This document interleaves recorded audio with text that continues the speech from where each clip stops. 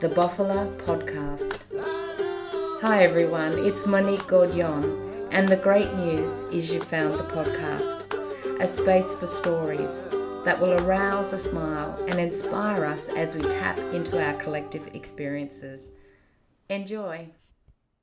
I have the pleasure of chatting with Kerr Beck today. I met Kerr recently at a Pecha Kucha event where he shared about his stunt rigging work on films like Mad Max, Fury Road, Casino Royale, Matrix.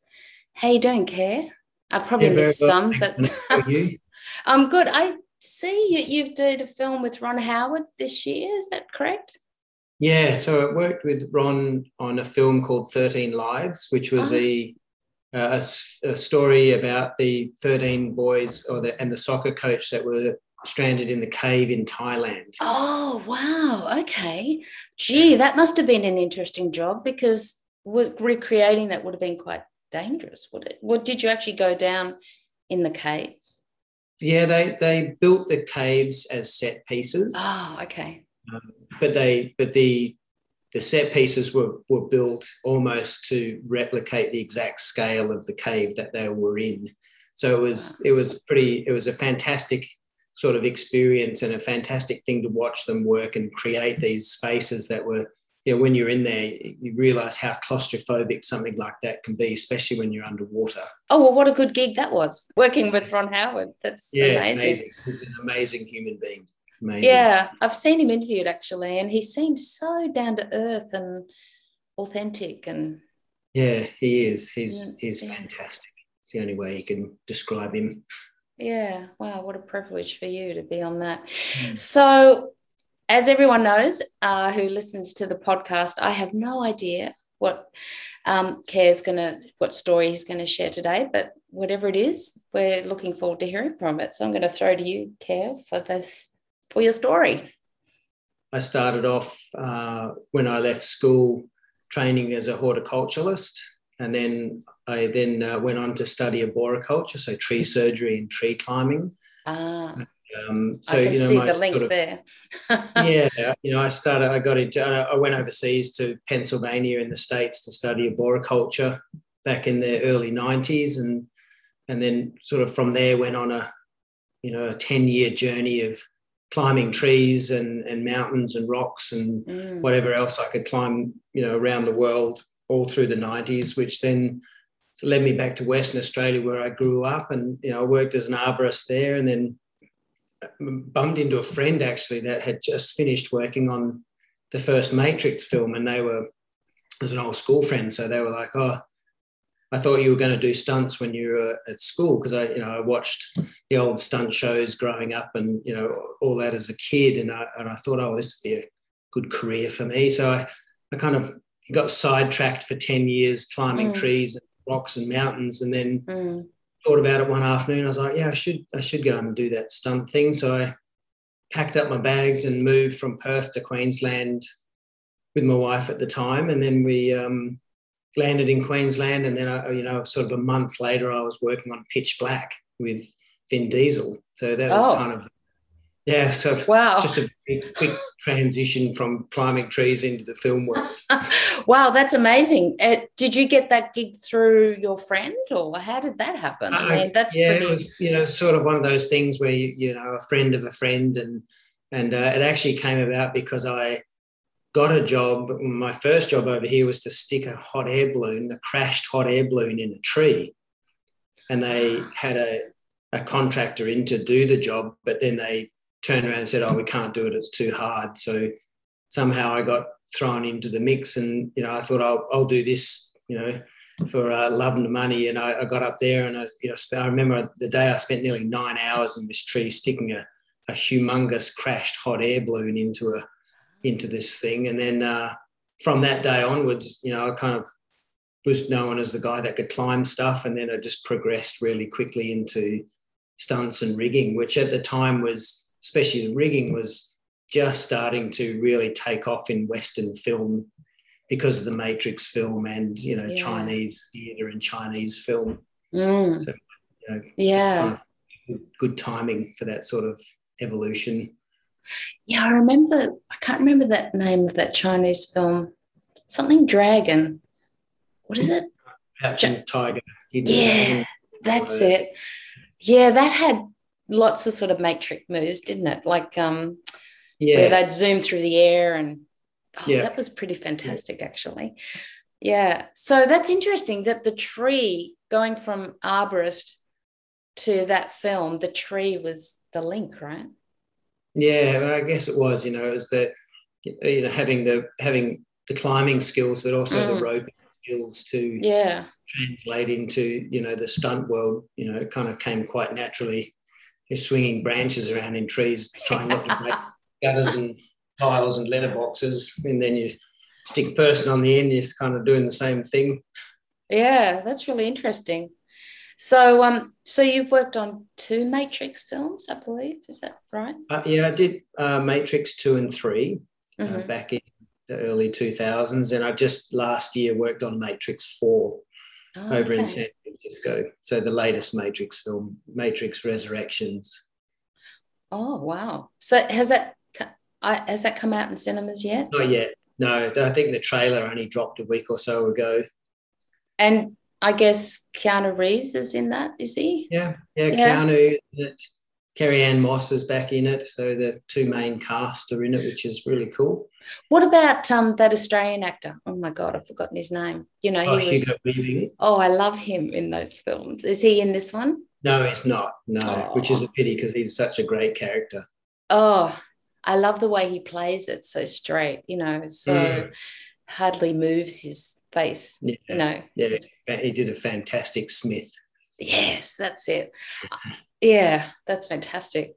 Ah, wow. Is there something memorable from any? Oh, I remember you talking at Pechakucha about the Casino Royale with the cranes. I don't know if you want to Mm, share that.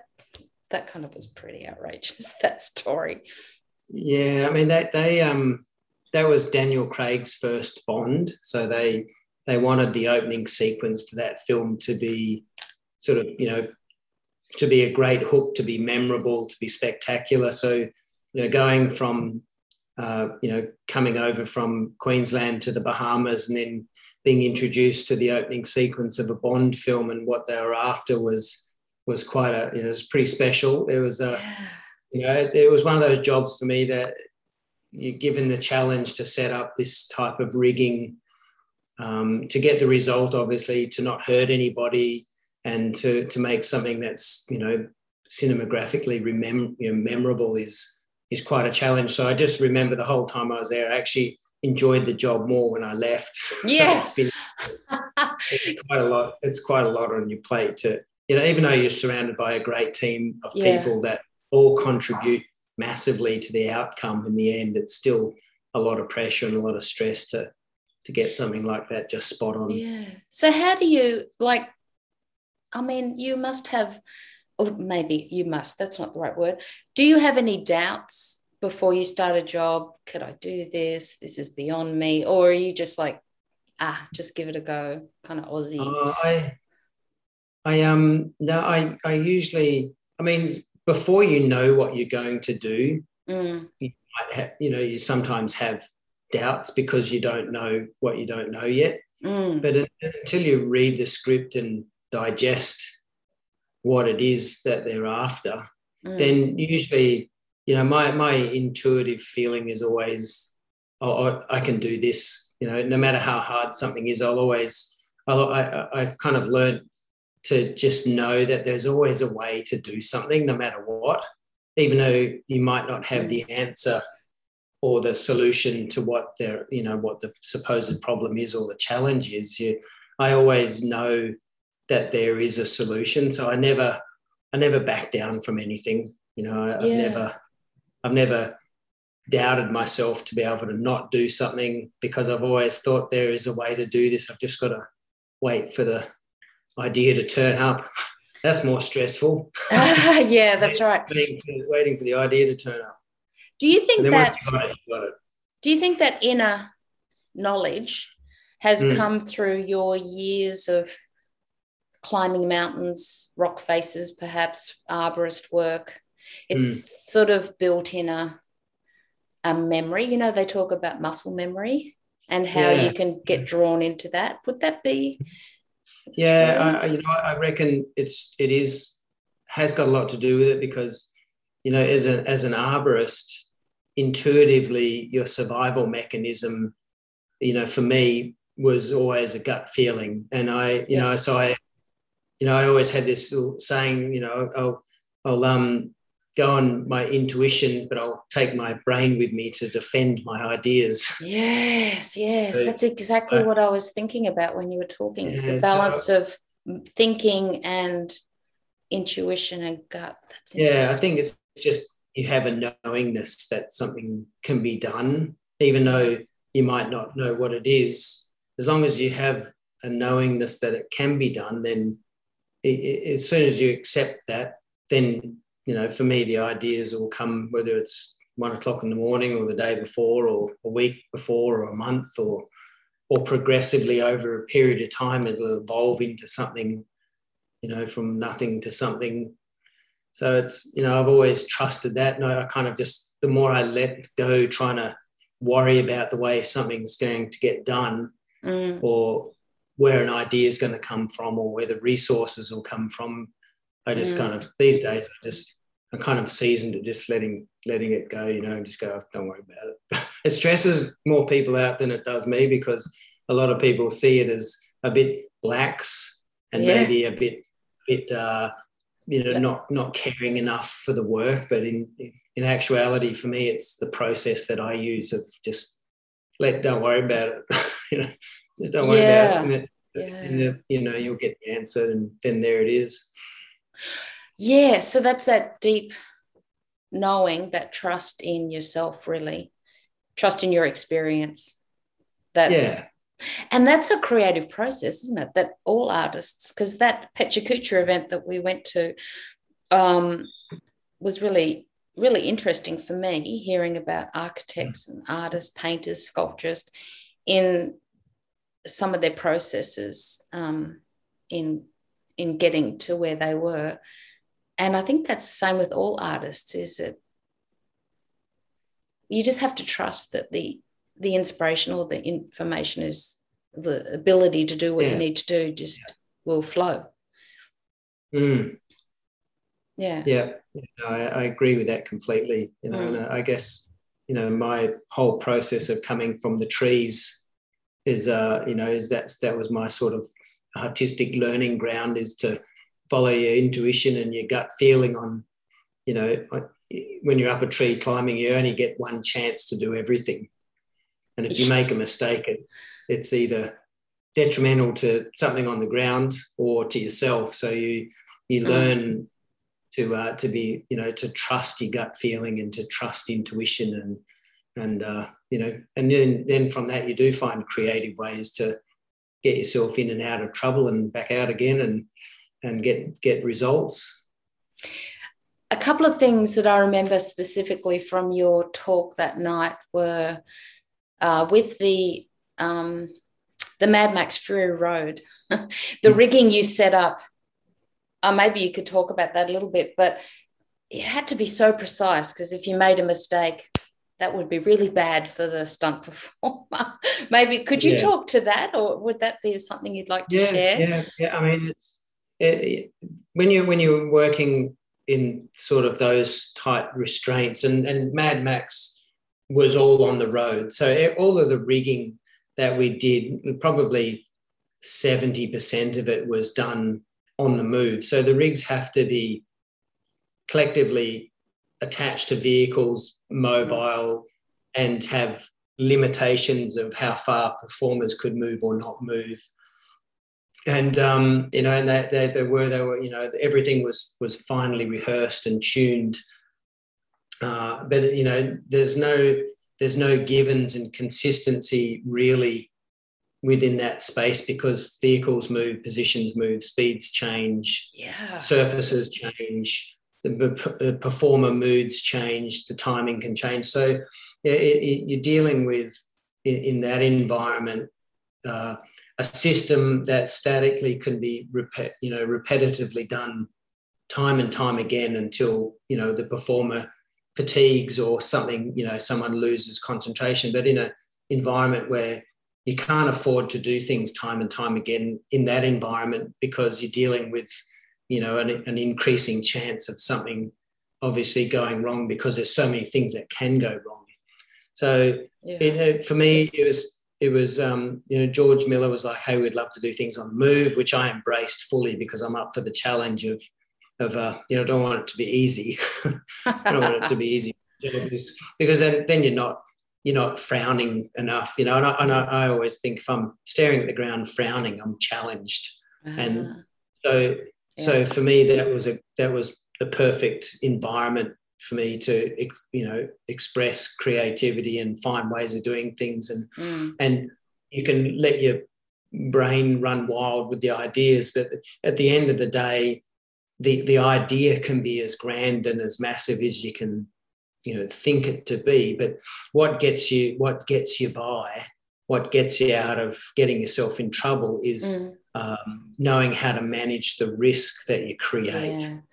So if you come up with a monster of a stunt, whether it be a car crash or a rigging evolution or sliding a dude on a motorbike under a moving semi-trailer truck or whatever it is, my God, you can think of those things, and you can well, let's do this, and then let's compound the situation by doing this, and let's do. It's easy to do that and to compound something into near impossibility, but what brings it back to a doable reality is the way that you manage the beast that you create.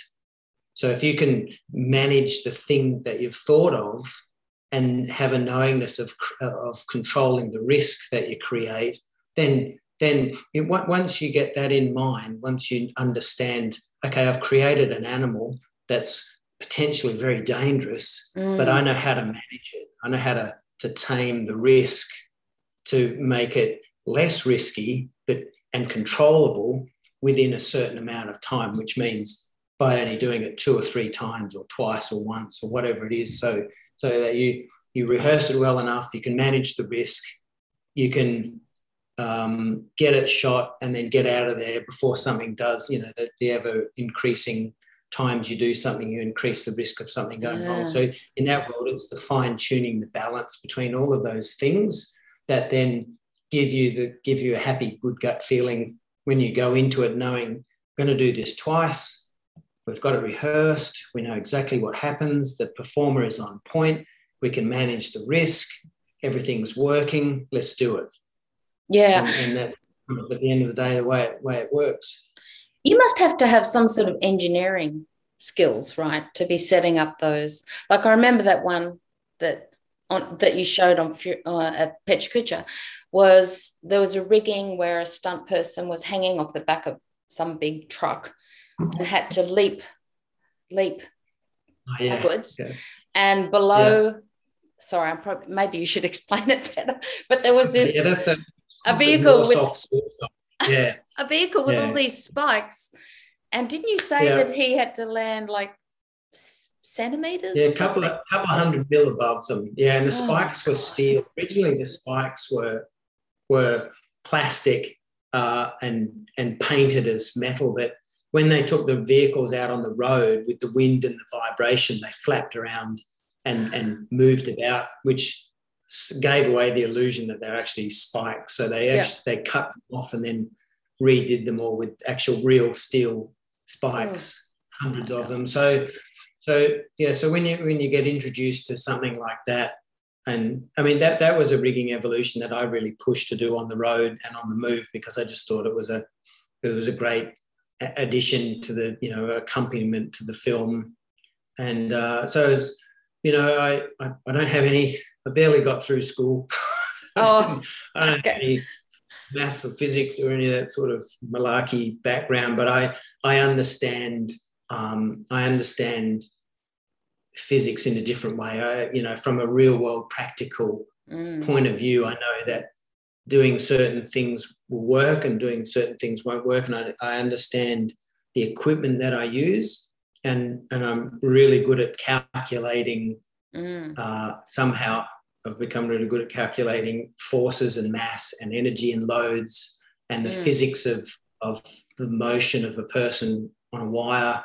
And I understand that, when you generate certain forces, you need to back it up with equipment that can handle the loads and the forces that you're applying to the action to create the result without anything compromising. So I think that I think a lot of that came from tree work, where you're dealing with, sometimes you're dropping branches out of trees on ropes that weigh 500, 600, 700, 1,000 kilos, and if you make the mistake with the physics of the type of equipment you're using, it's going to break, and then the thing falls on the floor and kills the mailbox or something. So I guess, in terms of calculating the physics of a rig, to me, it's just, I can understand where the load's going. It's like it's a mental picture. I can understand G-force and force and energy and mass and all that stuff. And then you just kind of calculate it all back to going, well, I've got to use a thicker rope.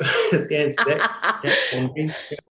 You spoke about with Casino Royale, because of the wind and different things. Can you talk to that? Because I found that really interesting. That rig was Gary Powell, the stunt coordinator on the show, was pretty determined to make the two jumps one after another. So they wanted the performers to stand on one crane, jump from that crane to another crane to the building below, which was, I think, an evolution of a drop of about 30 plus, or it might have been 30 to 40 feet vertically, and about the same distance horizontally.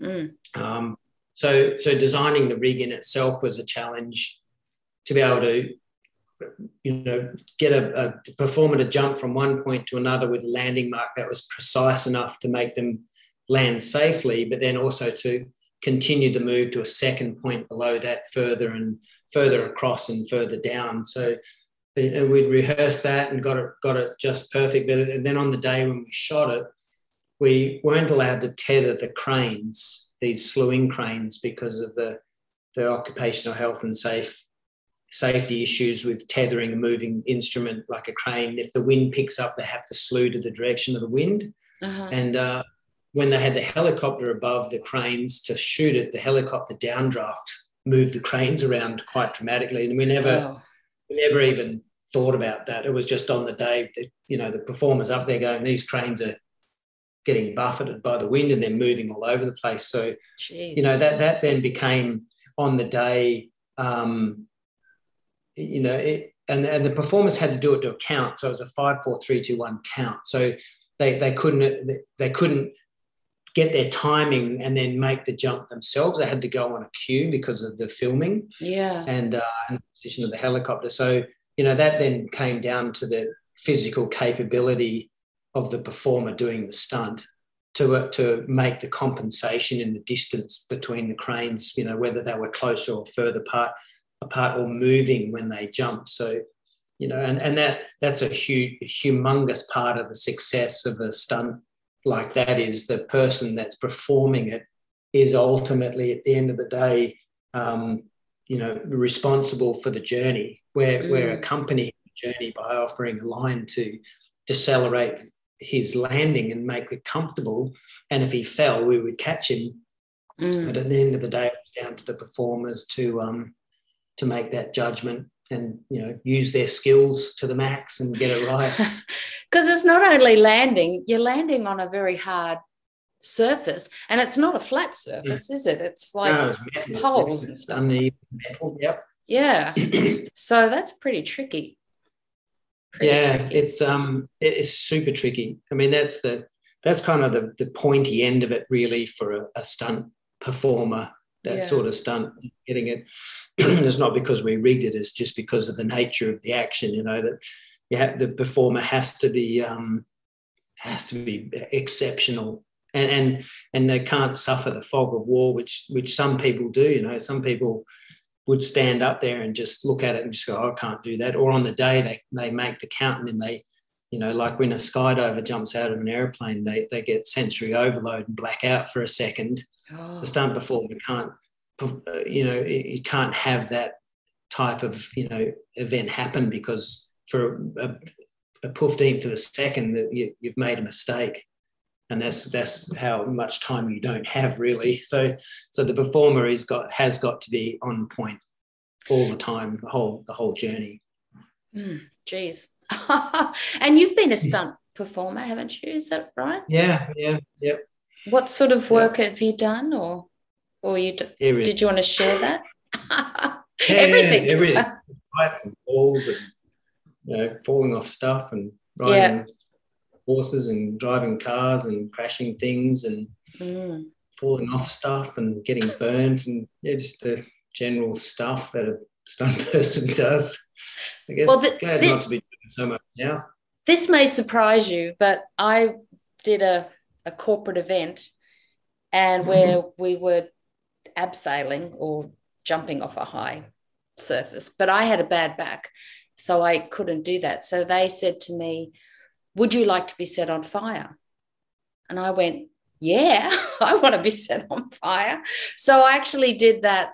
They put all the fire retardant clothes on and all that gear and set me on fire, and I'm running around, or not running fast, but and then they, I fall to the ground, and then they put all the blankets on top of me, and that was pretty exciting, I've got to say. Yeah, pretty cool. Yeah, it was a pretty unique experience getting set on fire. Yeah, how lucky was I? I mean, I think amazing. I know. I think I was pretty proud of myself for doing that. I mean, that was pretty brave, I thought.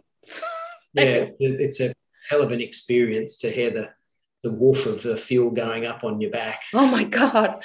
Yeah. And so now when I see films where people get set on fire, I mean, I was so protected because I had all the gear, but I see them, and it appears that they're not wearing any of that gear. That's a highly skilled thing to undertake. And you have to know precisely exactly what you're doing. And that's, again, it's another thing that you can't suffer the fog of war once you're on fire, because you have to be reactionary to the flames, to the wind, and be conscious of the performance that you're doing for camera, and also timing when the burn is complete and where your exit point is. So there's a lot going on when you're doing that sort of performance. So I don't know, what's the most dangerous thing you think you've actually, or scary? Can you share anything that's been that scared the bejeebers out of you?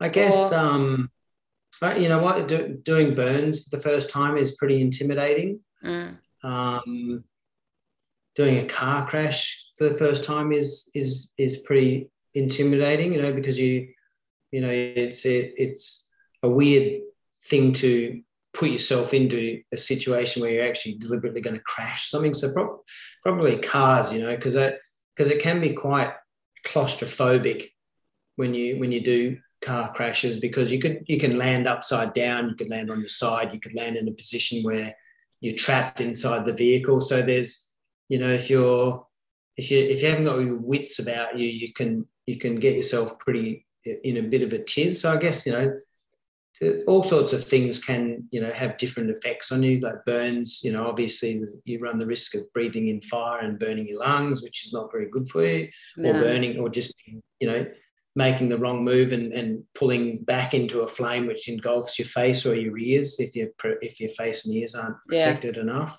A car crash can be pretty intimidating if you get it wrong or you hit it at the wrong speed. And so, there's usually doing things the first time is always a little bit intimidating. Then after that, you kind of go, oh, yeah, I kind of get the hang of that. But that's you never become complacent, or you never lose your nerves, because, you're still just body, bones and flesh and subject to injury.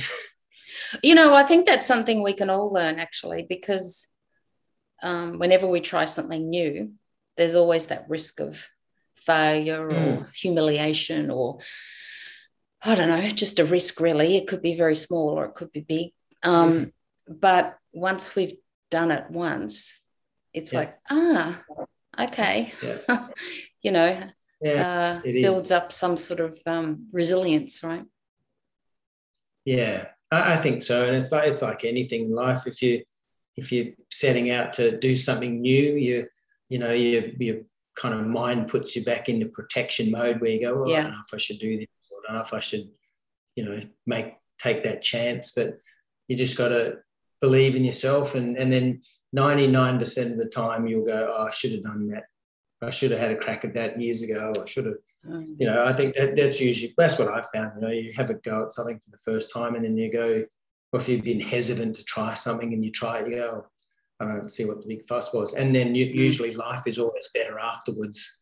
Oh my it's God. just that you hesitate to do it because old habits, yeah, or whatever. There's something so joyous about putting yourself out there and having a go. This is the thing I've learned from you today, is your amazing capacity to give it a go and to be able to access a calmness even when, or this, what is it, looking at the ground and frowning and just, being in the moment, really. It sounds that's been such a good skill for you with your career. Pretty amazing. Yeah.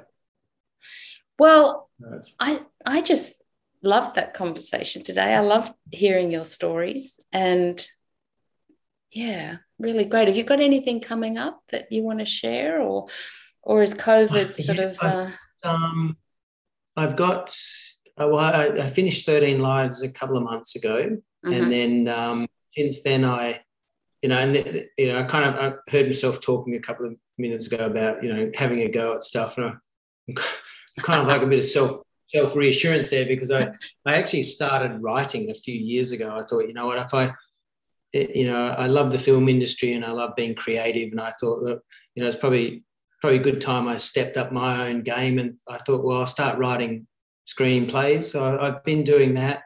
And because you've written and directed in a film and acted in it, right? Was it Driver? Driven.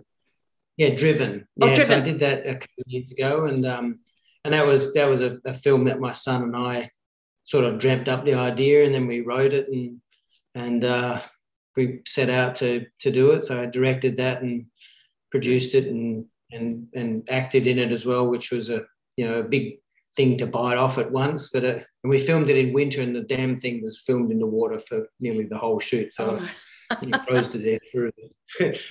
I said it was going to be a 6-day shoot. It took 19 days in the end. So, so I get, and then, so I'm doing it again. I've just written another short film, or it's a medium, I guess, a mid-length feature called Hitched, which is a horror comedy. Oh. So we're shooting that in November. So Oh, that's exciting. So I'm getting myself out there again, filling my days up with stress about realising I need props and I need this and I need that, and I need to find all the right people to help me with another one. I've forgotten the memory of this one, I should be good. What is it?